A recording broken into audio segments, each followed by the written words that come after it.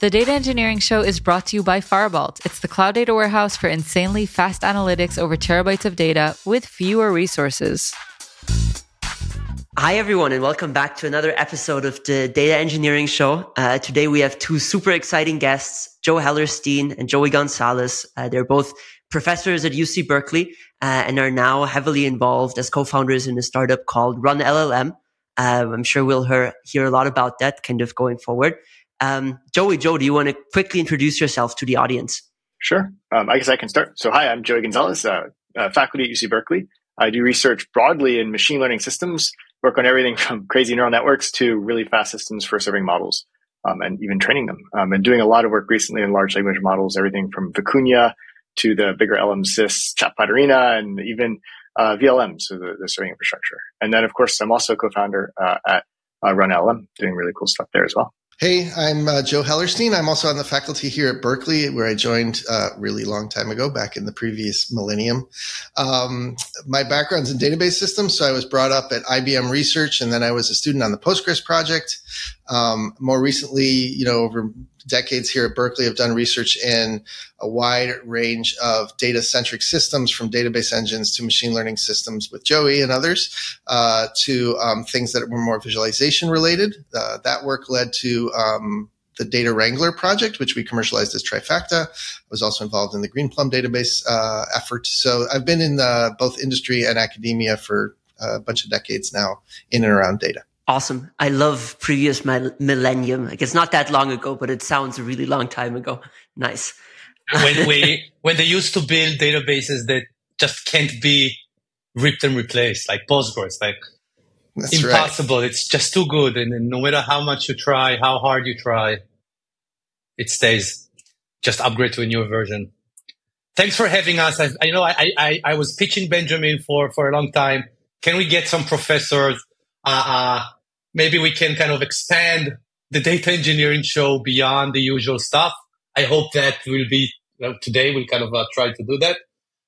Thanks for joining us. Really excited to hear what you're all about. Awesome. So, and Joe, I'm a database nerd, right? I've read your papers, kind of know you from my database education. Now you're thinking a lot about LLMs. Tell us how did that happen, right? How did you get into that? LLMs happened to me like they happened to everybody else, right? It's just phenomenal what we've absorbed in the last year and gotten used to. In some sense, at least on my end, I feel much more matter of fact about the whole situation than I was maybe 12 months ago. But really, my interest in machine learning systems, which goes back to days when Joey was a grad student and I was collaborating with his team at CMU, Carlos Gestrin's team there, is around the algorithmics and the scaling of the data that happens and the computation that happens in these large scale data driven machine learning models. So Joey and I go back to the days of graphical models when that was the hot thing in machine learning. It was actually quite algorithmically interesting, arguably more so than LLMs if you're a computer science nerd. And then more recently, I actually sort of backed off of AI work because at one level, Joey was covering the systems end of AI at Berkeley. And at another level, the community had jumped in, with 4 feet. And it didn't seem like I had to be working on it. Lots of smart people were working on scaling AI systems, and I figured I could work on stuff where fewer people were working. That's kind of been my MO anyway. I'm happy to leave the fray to those who want to fight.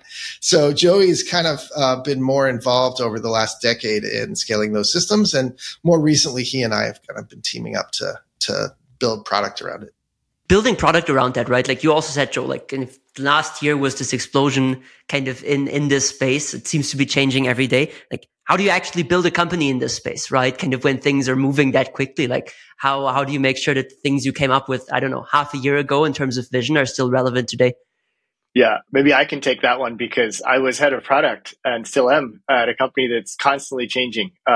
In a world that's constantly changing. So when we launched the company, it's actually remarkable. The broader vision of what we were doing at what was originally called Aqueduct was to really think about how to bring machine learning into the world of data systems, into the world where people would use it every day. And in an early interaction with customers, this was pre-2023, which is shockingly actually more or less pre-LLM, pre-mass adoption of large language models. most people are thinking actually not about how to do really cool deep learning stuff in production, but often just how to plumb machine learning into the workflows that they had. And a lot of that meant, connecting machine learning to different data backends, to different data systems.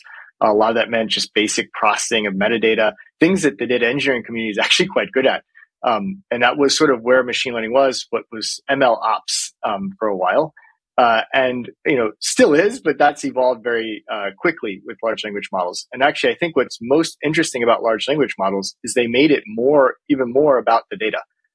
It was previously like really cool algorithms you had to deploy, and they were special. There are special algorithms for each model, special tasks, special systems.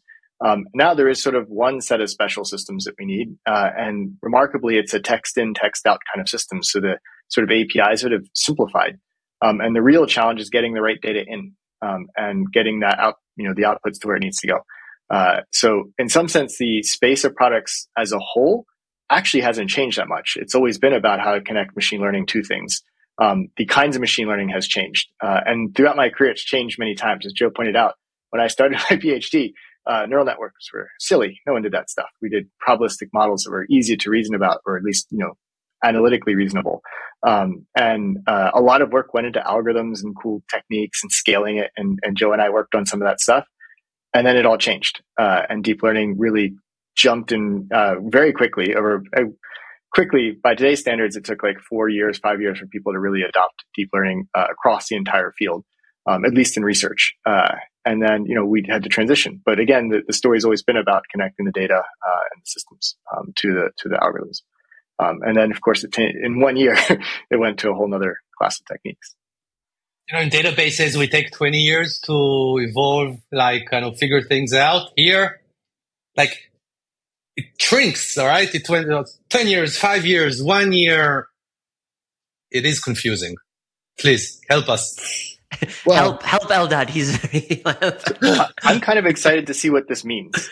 What does all the changes in the technology of machine learning mean for the data engineering and database community as a whole? And I have some thoughts, but yeah, it's an exciting time to be working in the space. Yeah. I mean, looking from the outside, right, is many of the things you're seeing now in the very mature data warehousing space are also kind of popping up in this LLM world. There's some tools doing ELT, kind of creating your knowledge graphs, text embeddings, kind of whatever. Then you have your vector database, your knowledge graph to feed context into the LLM. Take us through that stack, right? That's kind of popping up around LLMs and your thoughts on that. So I can take a quick stab at it. So at a very high level, the basic adoption, the basic pattern that people are using with large language models, LLMs, is I want to ask a question and get an answer. I want to have a support request. And so to get to that, I have a model that's essentially a good reader. You can give it meaningful text, it'll read it and produce a result. To do that with your company's data, with your company's product processes, with your company's tone, it takes a couple steps. So the first step is getting that data into the request. And often when I ask a question, it's not feasible to dump all of my company's manuals information in with the question that was asked. So we'd like to say, LLM, read everything about my company and answer this one question. That doesn't work for reasons we can get into later. So the first big innovation that people are excited about today, and the kind of deployment of large language models is something like RAG, where I have a retrieval process using technology that's in some sense antiquated and also brand new, for going from a question to the right piece of documentation, the snippets of text that are most helpful. And then you ask the LLM with these snippets of text that we think are helpful, and the question answer the question. And so collecting that documentation into a data system that you can quickly retrieve has been kind of the first big engineering pipeline that sort of sits around LLMs to make them more adapted to my company's or my domain. And so that is the vector store. It's kind of neat to see that field evolve, because looking up stuff by vector is something we've been doing for a long time. There's a whole field of information retrieval that's been doing this for many, many years. And they have very cool techniques that we haven't seemed to rediscover yet. So things like perhaps you want to find documentation that's frequently clicked on. I've had my grad students go, it keeps returning papers that are correct, but not well cited. Yeah, maybe we should include relevance in how we choose the things we return. So a lot of machinery in taking text, breaking into little chunks, and they're retrieving those chunks. And we're rediscovering a lot of old techniques. And I think there's a lot of opportunity to bring in, more disciplined ideas around, hey, maybe I want where clauses, more interesting ways of selecting text, not just similarity between the question that was asked and the snippet.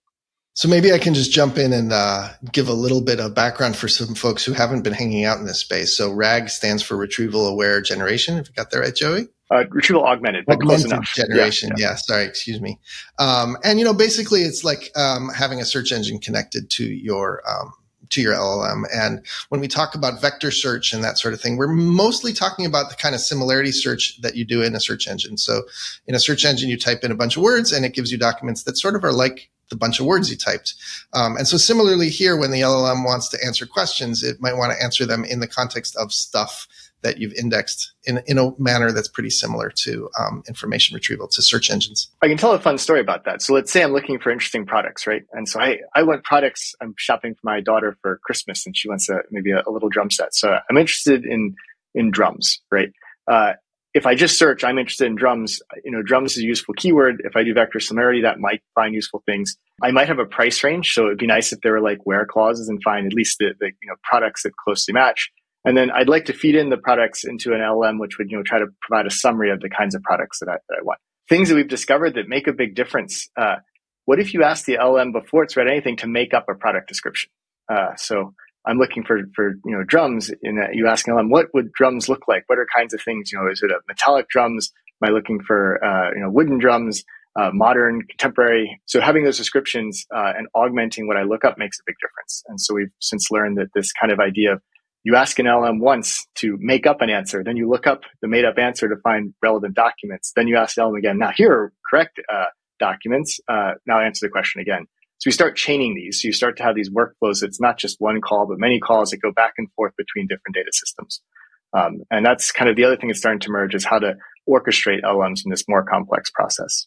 In this process, when I then go to my vector database to figure out relevant documents or something like that, like what actually generates the query for the vector database, right? Like, okay, with like Looker or Tableau, it's like the kind of program itself generating SQL to query the underlying data store. How does it work here? So think about this much more like a search engine right now, at least in the current state of the art. And then you think about like a relational database. So it's literally just going to send essentially your question in to find relevant documents the way a search engine would take your free text and find relevant web pages. Now, as Joey alludes to, we may want to improve this over time with things like where clause predicates that we're familiar with in SQL that filter out stuff that's irrelevant, where you can have more logic in your queries. But where we are today is pretty much what's called vector search or near neighbor search, which the simplest way to think about it is it's like web search. You're just finding relevant things in a ranked list. And when you look at stuff like PG Vector, where they've basically put vector search into a relational database, it's very much like the text search extensions to Postgres. In fact, it's built on the text search extensions to Postgres. So again, even though you're in the relational database, that part of the query is just a text search lookup, and it's finding stuff that is similar to what you asked about. So it's yet another data type, Benji. And relational systems will swallow it all. What's your take on that? Is that a controversial thing? Where do you see this moving? I don't find it controversial in the sense that I don't think relational systems are relational systems really anymore. They're just like the databases that do 90% of the work, and 90% of what they do is relational. But as Postgres showed in the late 80s and has been showing till now, and it's pretty much been adopted broadly in the industry, you can extend the relational model with all these data types and plugins and indexes and various things. So, people had looked into plugging in search before into Postgres and other relational databases, and it works okay. And so you can use it for this purpose. Other folks will say, it's really good to use a traditional search engine for this purpose. Some people will go use Elastic for RAG. It's kind of heavyweight. It's not clear that it's the state of the art. And those systems are architected a little differently than a relational database. They're tuned for their workload, but the techniques under the covers are all textbook stuff we all know. So I don't foresee that, for instance, vector databases for LLMs is a viable market, if that's sort of the question, because it's just one feature of data management that you can integrate into a bigger platform. But this is not relational maximalism. It's not like everything must be a table and you must use SQL. It's just much more about like sharing a backend across all your data. Yeah, I'll go a step further because right now we're really excited about text because, well, that's what LLMs read. But often you have data that's not text. And it would be nice if the LLM would look at that too, like pricing information, product features, do comparisons. It can be represented as text, but it's rows in a table or a document store. I think we're going to get to a world where text to SQL or query engines from, I have a question, you generate a query that might dig up the right information and stuff that into the context as well. And start to use LLMs to do query generation and maybe query refinement, so get some results back and then adjust it. And so programming with these like small calls to, linguistic logic that extracts pieces of code, not just, documents, might actually be a big part of the workflow, and which means that we're going to start to pull back in other parts of the data engineering tool chain into the LLM answers, which would be really exciting. So this world then would look more similar to actually what we also see today in the data warehousing space, where you would have then like an ecosystem company that just focuses on how do I generate like great SQL queries based on the text input I have to feed it into Snowflake, Redshift, or whatever type of system. Gotcha. I was going to say, one of the funny things about LLMs is you have to understand they just predict the next word by guessing. And so the basic technology, all it's doing is saying, given all the words I have so far, what's the probably next word? Having read everything on the internet and as much code as possible, which means that writing SQL queries, it's amazing it works. People guess, people are very terrible at guessing. Get something better to guess. So I've been thinking about what you said on kind of the stack.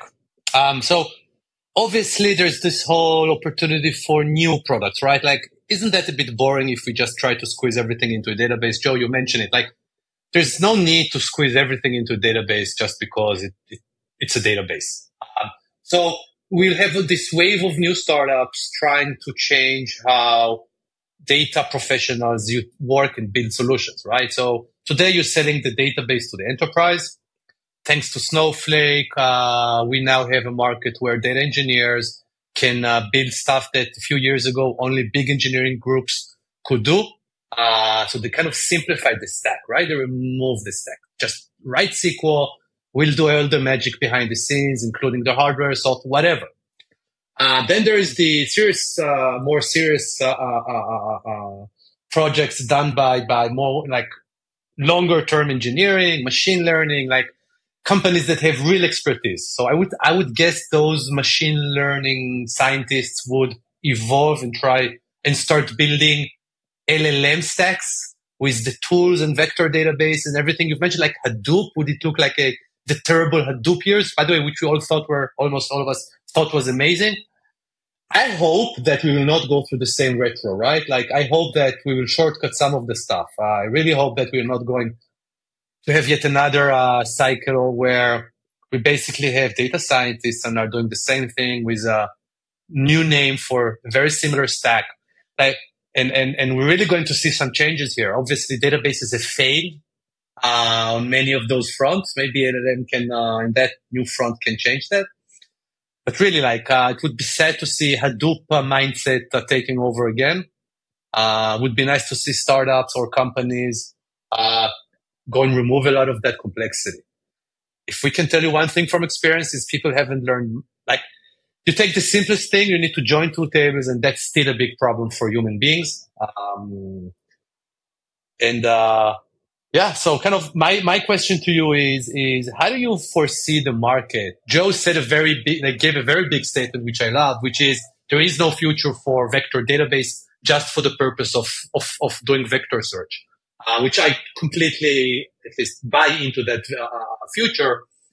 What else? What other things will exist if not that? Maybe that takes us to what you're building. Yes, I was exactly going to try to build that bridge in the conversation. So at some level, I think a couple of years ago, where we started the company was in an environment where there was a ton of mayhem around the stack. Lots of players building little things. But unlike the Hadoop years, these were, early 2020, 2021, highly capitalized startups building little things. So what happened in the Hadoop years was everybody had their own pet open source project, and Cloudera and Hortonworks rolled them up. And we just had mayhem because every open source project was its own ship. And we were trying to build a fleet out of that. But 2 years ago in the machine learning space, it was the same thing, except these ships weren't open source. They were startups. Some were open source, some weren't, but each one of them had its own funding and was pursuing the market and telling themselves, if we build this piece of the stack, eventually we'll own the whole stack. And that was not going so well. So we wanted to make that very simple as a SaaS environment for users so they wouldn't have to assemble this crazy stack. What's changed with LLMs is it's a large fraction of use cases can be handled with a single sort of brand of inference. So the machine learning engineer's job is no longer, what crazy ML packages are you trying to do machine learning with? It's more around how do I enhance the value of the LLMs, whether they're the open source LLMs or the commercial LLMs. And that gave us a fair bit of clarity. One of the things I think it's kind of common agreement in Silicon Valley right now, but we lived it, is that building the sort of picks and shovels company for the gold rush in machine learning is not going to be a strategy for at least the foreseeable future. Due to market changes, it's hard to compete with the big players there. And also it's just the stack probably is too fragmented to go do that. So everybody wants to understand kind of what business value they're adding. We're not building just tools. We're building a thing that solves a business problem. And so at RunLLM, what we decided was that the clearest space to make a difference here is in the developer community, because they're going to be early adopters. And unlike, say, medical applications or self-driving cars or stuff, the barrier to a viable product is much lower, right? If it helps the developer be more productive, great. If it's sometimes wrong, it's not the end of the world. There's a human in the loop and they don't do something that's hopefully, life-threatening on a daily basis. So we've been focused on that developer environment and building augmented models as well as user experiences around that so that developers can be more productive, particularly with complex APIs. So a lot of what LLM is now focused on is based on work in Joey's team and a project called Gorilla that was focused on using LLMs to make complex APIs more approachable. And maybe with that, I should hand it off to Joey because it's really his baby. Maybe the easiest way to tell the story here is that, developers have access to lots of things that they need to read to get their job done. And if we can bring these ideas of RAG and actually fine tuning, which we didn't talk about, together with, proper integration, not into just your documentation, but, Slack discussions, GitHub, everything, to give our AIs visibility into what's going on. So you as a developer can ask questions and maybe even be notified when things happen that might change the way you're approaching stuff. In some sense, it's helping developers be more productive, which is something that, let's say, Copilot does. But our focus is more on kind of the integration with all the data and the things that happen around you, your development context. Copilot helps you write code, but if you're trying to write a design document, trying to think through a bigger process, or maybe just looking up other ways you could do the thing you're trying to do already, we've been building a tool around that. And our focus is kind of interesting. We started out as a picks and shovels company and realized that, really focusing on a solution, a product, would help us both bring LLMs to the group that are most likely to adopt them early and build them into their workflow in the future. And also give us more visibility into how this ecosystem will settle. It is true that there's currently a wild west of small, LLM innovations, from vector stores to like LangChain to RAG add-ons. And how they fit together. We once thought one could describe an LM stack, but that keeps changing so quickly that it was more clear to us to focus on just building a solution to a real problem with that technology to understand how it fits. And, maybe someday we come back to the, broader RunLLM, process itself. As someone who pioneered inference technology, it's kind of disappointing that we're not, racing to build the world's best serving technology. But if you look at the price war that's already ongoing, it's not a fun place to be. As Joe pointed out, these models have converged to like a basic set of architectures, a basic set of APIs. You can win on price and speed. And that's currently a race to the bottom to bring the prices down. To the point where right now, the prices that some people are proposing are below the power costs of the GPU running at like idle. So there's no way there's sustainable prices. Not a fun place to be. NVIDIA sponsoring growth bottom up. Sometimes that's the only way if you're in NVIDIA. Super interesting. How exactly, one thing I was curious about is you mentioned this can help me write a design doc, right? So I have a clear picture in my head of how to use Copilot. I'm kind of hacking, and in my IDE, it's kind of recommending code. Now, I'm coming in and I say, hey, I want to build a new, I don't know, hash aggregation into my database system. And I need to write a design doc because I want to figure out, like, surface it with the team, kind of get thoughts. Like, how does the interface here actually look? Like, does RunLLM propose the entire paragraph to me? Does it just show me relevant other things? Like, what's actually happening here? It's a great question, and this has been the fun part of the product. One of the first realizations is it looks different depending on who you are. So some people really want to work in a Copilot-like environment. They want stuff on the side of Copilot that maybe gives them the right documentation, suggested context, ways to approach what they're currently doing. Others wanted something more like a chatbot that I can ask questions and say, how would I do this with Terraform? Is there a faster way to get this, this Kubernetes deployment going? And here's my current setup. Give me suggestions on how to improve it. And then others we've kind of talked to are looking at something more like a form. So, imagine something like Stack Overflow, which was some of our inspiration. I should be able to ask a question and then get hundreds of LLMs to come together and try to answer the question, provide guidance, rate each other, give feedback on each other's answers. I go, wow, that's a much better way to approach this. And my question was totally wrong. But have that happen in real time, not in weeks, and be able to interact with that process with threads. So there's a lot of opportunity to build more than one interface. As a startup, we're trying to focus on the easiest things to integrate with first. The kinds of Slack, basic chat, very basic kind of message interface, message board interface. But quick question on that. You've mentioned Slack, so kind of as a data source. I have a startup, I'm building a product, and now I'm coming to user and ask them to open up all of their Slack history. Mm-hmm. So today kind of that feels similar to give Gmail approval to share your picture.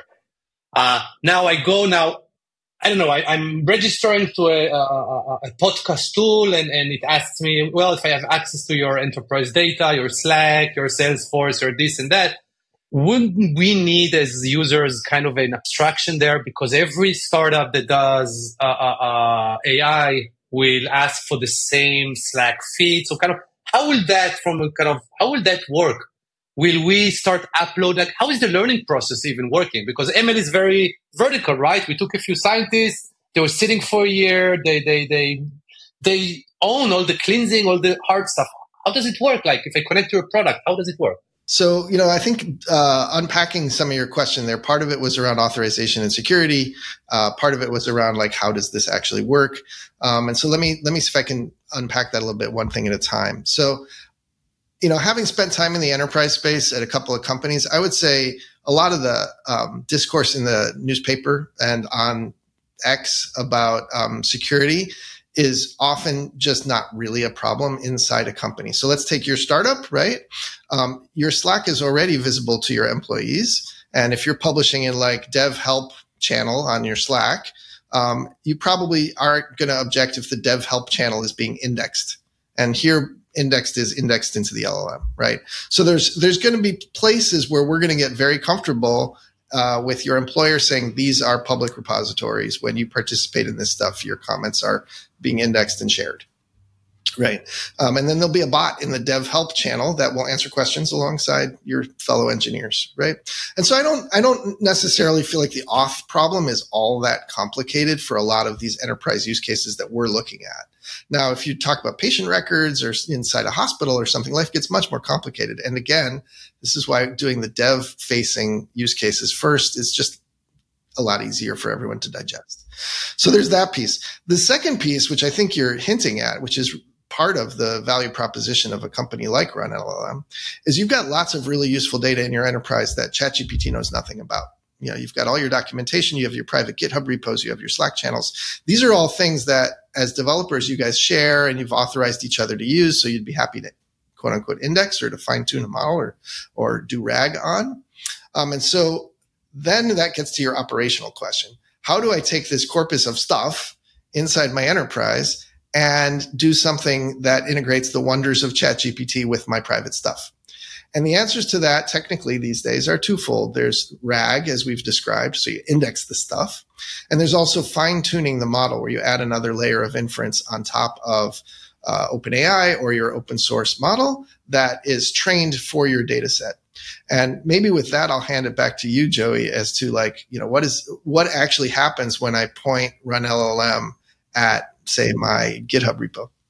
Yeah. So It's a great question. We mix these two technologies, two approaches: RAG, again, the index retrieval story that we've discussed for a while, and then fine tuning, which maybe I'll give a very quick description.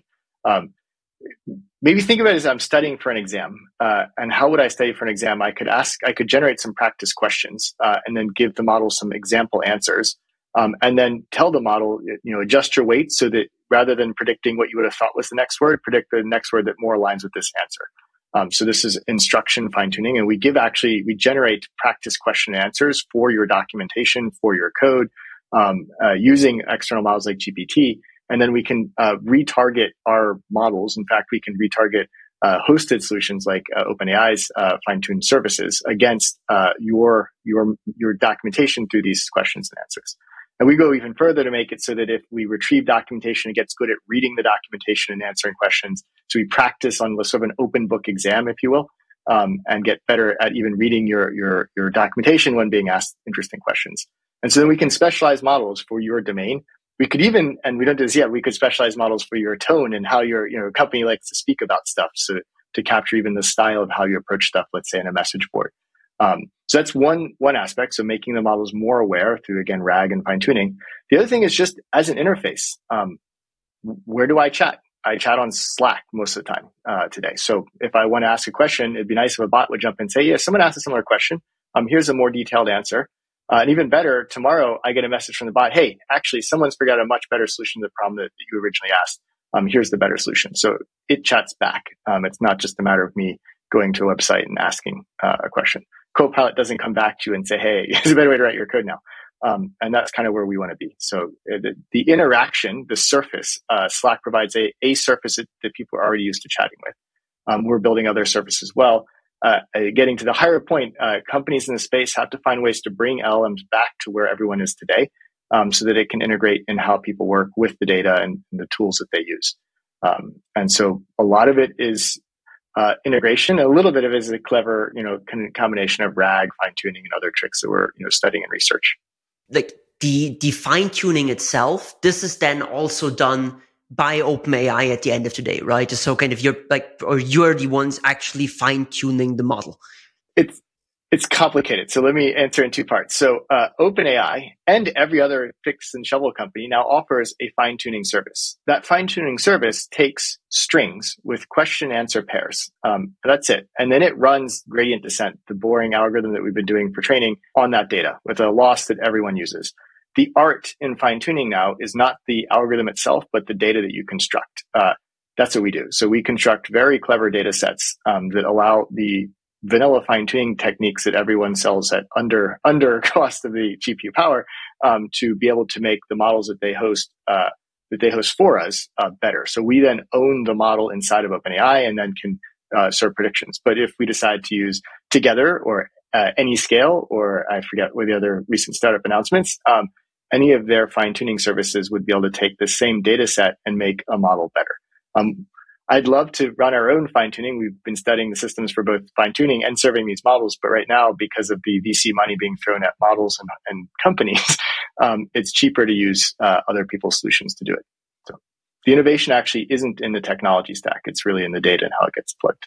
Do you see that changing? I mean, obviously, if I'm OpenAI, I'm not going to give you my model weight so you can start fine tuning, right? This is actually a big part of my secret sauce, right? You do. So you don't let me look at the weights, but you let me give you data and then you fine tune your model for me. And you love it because I stay inside of your ecosystem. And you charge me a little bit more once I fine tuned my special model, my special version of your model.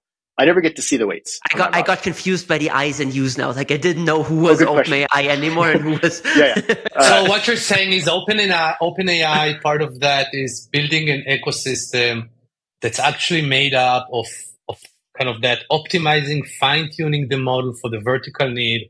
Yeah. But will OpenAI own the indexing? Will Slack own the indexing? Will the startups ingest all of that Slack, right? The GitHub or the Slack data, all of that huge data set. Where is it? Who owns it? Who pays for it? How does it work? So right now we do that. So we manage the data. If you like, you can have OpenAI do it for you at an extremely high price. They charge a very high premium to stick your documents in their whatever they have doing their indexing. So so there's multiple solutions to this. We've put together a lot of commercial solutions that are currently low price, but based on open source projects. So we could easily swap in and out if we needed to. But right now, the economics of all of these hosted solutions are pretty favorable. So that's where we go today. It is true that there's this integration of different data, tools, models. That's kind of where people are trying to differentiate today, since the model itself is hard to differentiate on, other than the big commercial providers. And the serving infrastructure itself, like what used to be the exciting stuff, is now pretty horizontal and hard to differentiate. So, yeah. To play a bit like kind of like devil's advocate and like push a bit maybe, it's like, if I was working at Slack now, right, it's like kind of I'm seeing what you guys are doing with RunLLM. I guess a lot of like the kind of cool stuff you're doing then goes around, hey, how do you kind of crawl Slack, Google Docs, kind of build good ways to augment your models? If I was a Slack executive, I would really want a piece of that pie, right? Like I completely see the world moving into this direction that you're describing and outlining, but I probably over time want to make it harder for you to kind of index Slack so that I can be the one indexing and kind of, cause I own the data, right? Like I actually, like I'm in the kind of like as Slack in the great position that I have all of this data. I'd want to make it harder for a company like you to index it so that I can actually generate some of the value that you're kind of then trying to grab as RunLLM. Like what are your thoughts on that? Yeah, I have a pretty clear sense that that's not going to happen for the same reasons that these end user tools don't tend to own your search or other infrastructure, right? Inside the walled garden of Slack are many good things, and they also are constantly asking you to connect your Google Docs, connect your GitHub, et cetera. But typically, if you're even an individual, but certainly in an organization, you don't offload your data management to a chat tool. It's a type error that people usually don't engage in. So Slack, if they're smart, will have chat bots in there that understand the Slack data, and they'll ask you to wire stuff up.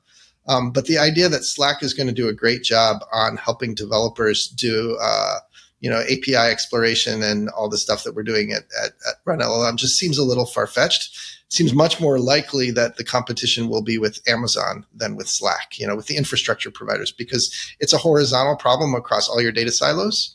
And so you want a solution that goes across the data silos and presents you probably multiple user experiences, as Joey's been alluding to. So the Slack user experience is not the only one you'll want, and the data in Slack is not the only data you'll want. And so I don't see that as really the way the industry will evolve. Like my follow-up question to that would be, then maybe Slack is just like losing relevance over time, right? It's like maybe there is a better tool where you're chatting, writing design docs that's like wired into everything. I think we're not discussing Slack, the IDE that serves users to chat. This has nothing to do with it. We're discussing Slack as a data source, and how do we access it? In your case, do you need to pay them to ingest the data? If someone registers, are they offering you ways, right? Because there isn't an easy way today to treat Slack as a data source, but LLM needs Slack as a data source versus humans that just search it. So let me shift the conversation just slightly to provide perspective, not to dodge the question, but to provide a version of the question that maybe resonates better, because I know where you're going with this. Stack Overflow is maybe a better example, because Stack Overflow usage has been plummeting since ChatGPT and Copilot came out, right? So that was the place where there was a data set, a user experience, and a community around certain tasks, and a better, more intelligent place to do that has emerged in the public domain. So you can ask yourself, I guess, if I'm not going to use Stack Overflow to answer my coding questions, I'm going to use something else. Can I get that something else to also understand the internal stuff in my organization? And I think that evolution seems pretty natural to everyone. It's like, oh, I want a thing that's better than Stack Overflow because it uses LLMs, and I don't want it just on open source stuff. I also want it on our closed source stuff, right? So that's not really a user experience question, although we are certainly playing with the idea of what would Stack Overflow look like if it was dynamic. Like Stack Overflow is a materialized view of human knowledge. But if you replace it with an LLM, you've got an unmaterialized view of an infinite Stack Overflow, right? You can have 7 different chatbots that are fine-tuned in different ways or use different foundation models, answering questions and arguing with each other. And then, that can be almost instantaneously dynamic. Instantaneous is strong, but, within a minute or so. And so you can ask anything and get hundreds of comments, right? So that's kind of the shift I think that's interesting. Is it, the question of like, what's the API to extract data from Slack, and do they make it public, and do they charge for it? This is in there, but it's kind of a mechanical question, right? It's not this kind of like paradigm shift sort of question, I guess. And the way I look at this space is, even today, right, you can build tools that'll crawl your Salesforce and so on, and and build a enterprise search solution, for example, right? These kind of horizontal tools are going to be desirable. People who have interesting data will be incented to share that data because they probably can't own the universe. And there will be APIs to do that stuff. And perhaps people with interesting data get a slice of the pie, right? They get to charge you something for using the APIs. But I don't believe in a end user tool lock-in future at all. And I think there's room for these kind of more use case horizontals, let's call it, right? It's still a vertical because it's all about developer experience, let's say, in our scenario. In a healthcare org, it might be all about patient records, right? But the point is, you pick a domain and you fine tune to it and you get really good at it. And you find the touch points in that domain where there's apps that people like to gather around. And that's kind of the ecosystem you want to integrate. But I think surely big players are not blind to this opportunity. But then they get analysis paralysis around which verticals should we go after. And, maybe we should go after everything all at once. But then we're competing with OpenAI. So maybe we shouldn't do that. Right. And you can see how taking a slice with a startup sized focus, you can really make a dent. That's a great answer, Joe. Nice. I think my closing question on the RunLLM side would be, how do you see this evolving, like over the next kind of 1 and 2 years, right? Like at the moment, you're super focused on this internal developer side. When I'm thinking now is like, is there a path to open this, for example, to customers of your customers or something? Because we're building a database. There's a lot of like just SQL in our Slack that's kind of relevant to the system we're building, right? This is something where you could, in the next step, then, I don't know, write a chatbot for our customers, I guess. Like take us through the evolution in which you guys have planned for the 2024. I can start. Again, we may be over-indexed on Slack. So a lot of in fact, right now we're not indexing Slack in our first cut of it. It's just a chat surface. And we, within the thread that we're in, we have that information, but we're not pulling all information. In fact, we're focused more on a lot of your design docs, your internal GitHub documentation, which means that companies that have lots of complicated APIs that might want their customers to have, quicker help on those APIs and faster turnaround with lots of information that's kind of tailored to them, might want our product not just to help themselves, but to help their customers. And one thing we're kind of playing with is the possibility of making this interface, this next generation of kind of the Stack Overflow, something that's public, that anyone could go to, and then helping people find the right technologies to solve their higher level technical problems. And having a cogent discussion about why that's a good idea from a security perspective and from a performance perspective, with different LLMs giving that kind of insight. And I think that could be fun. And I think, again, a lot of companies that have interesting APIs that they'd like to get in their customers' hands might want to work with us to help make that process easier. So I think there's an opportunity just in the developer world to broaden beyond just, internal help to external help. Then, of course, we've already started talking to you like, this is great. Can you help us with other parts that aren't development oriented? And, in some cases, those other parts are a little further down the road, might require, HIPAA approval, like going through different processes, but getting started at something that's easy, again, in developer space and growing out is something that I think is a good path for us as a small company to grow and succeed. So I don't know if you were looking for a role as a product person at OpenLLM, but definitely the suggestion you're making of wouldn't it be nice to have a well-trained chatbot for the API we're exposing to our customer is something very much on our minds. I think, if you're familiar with OpenAPI or Swagger, right, we're trying to auto-generate API docs as it is. It's pretty primitive, but it's something. But that kind of spirit, you put an LLM behind that and you perhaps populate it with more information than just what's in your OpenAI spec. And you get something that's a chatbot on your webpage that can answer your customers' questions, right? So yes, we're thinking about that. Joey alluded to the idea that like maybe there's a Stack Overflow, like open source kind of thing that might be interesting. And of course, we talked about internal usage as well in companies. These are all things that are on our minds as we look into 2024. And I think we'll pursue some subset of them with product announcements, but we'll see exactly what those look like as they emerge. Awesome. We're excited to see those. Thank you so much, Joe and Joey. Really, this was great. Thanks for bearing with Eldad and me for all of our rookie questions about LLMs. It was great to kind of listen to two experts in the field telling us more about the ecosystem RunLLM. So yeah, thanks a bunch for being on the show. Any closing words from your end? Well, I guess I can end. 2022 was a crazy year. 2024, I suspect, will be twice as crazy. And we'll see a lot of startups hopefully succeed. A lot of startups are going to fail. And I would guess that by the end of 2024, we're using vastly different workflows, models, in kind of exciting new ways. It's insane the rate at which research is happening now and how it's immediately being translated to products in a lot of cases. So. Nice. That's awesome. So we'll take your prediction to the bank. Yeah, we'll see. we'll have you back at end of 2024 and then see how that aged, Joey. Yeah. Awesome. Sounds good. Yeah. Thanks so much for being on. Yeah. Thank you. Bye. Thank you. Thanks, guys. The Data Engineering Show is brought to you by Firebolt. It's the cloud data warehouse for insanely fast analytics over terabytes of data with fewer resources.